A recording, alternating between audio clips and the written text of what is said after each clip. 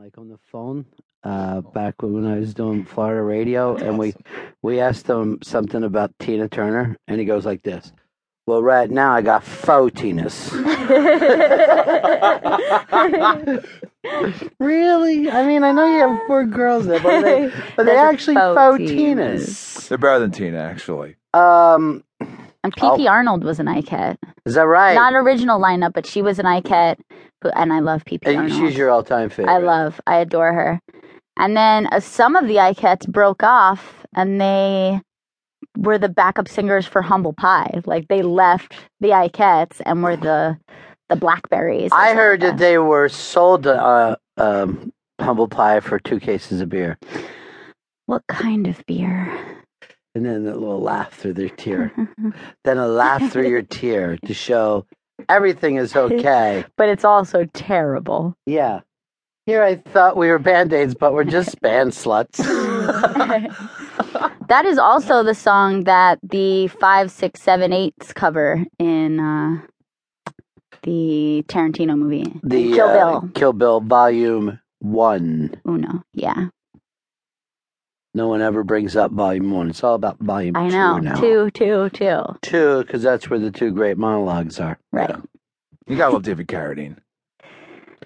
I did long before that. I loved him when he was Kung Fu. My dad loved Kung Fu, and that's why I first loved David Carradine. Now, did he like the show, or actually did he practice? just the show. He wasn't much of a martial artist, more of a brawler who got beat up. Some people are noticing the change to your opening today. Oh. Yeah. Picking up on it? Yeah, I will say this. In a little bit, we'll give out a major prize for anyone who noticed the change to Chris Stanley's only really brilliant piece of production work that you've ever done. Ever. Well, why? Is there something else? Yeah, that's it. That's the one. Why are you upset? See, I give you a compliment, then you're upset, and I'm like, well, it's not like you're a production guy. You, more than anyone I've ever worked with before, hands off production to the production people. Sure. And they just do a straight ahead, Yeah. There's nothing different about the way that they do production. But it's always funny, like when you give someone a compliment, they take it as a bitch. Right. They take it as it's backhanded. And then I'm like, well, give me another reason. There is none. So thank you for the initial comment. Yeah, that's where it should have been anyway. I mean, it's a perfectly curated opening. I feel like it's... I never thought of that as curation, but that's like, exciting. Of finding the exact right bits. Curated. To do. Yeah. I always think of curated as, well, my work is the museum. And it's one of the reasons why MoMA has a tone from first floor to top. Okay? You're a curator who curates results. That's what I say. Let me go over here to John. Hey, John, what up? Hey, Bennington. Wait, I'm having a little volume trouble here. You there? Yeah, here we are.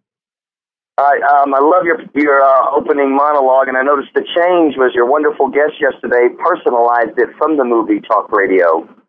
Now, here's what I would love to do, Chris. And I know that you're on your phone, so I don't want to bother you. But I would love to hear them back to back to see how similar they sound. Okay, that could be done. Because it's amazing to me how much he nailed that thing. It sounds exactly like the movie. It was balls on.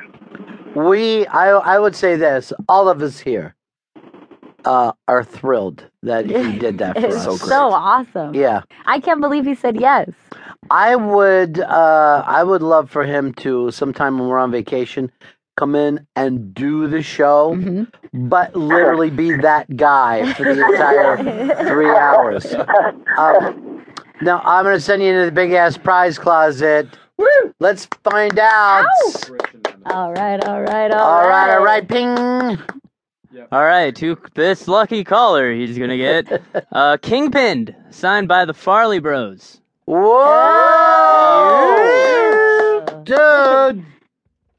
Dude, that's amazing, John. Kingpin.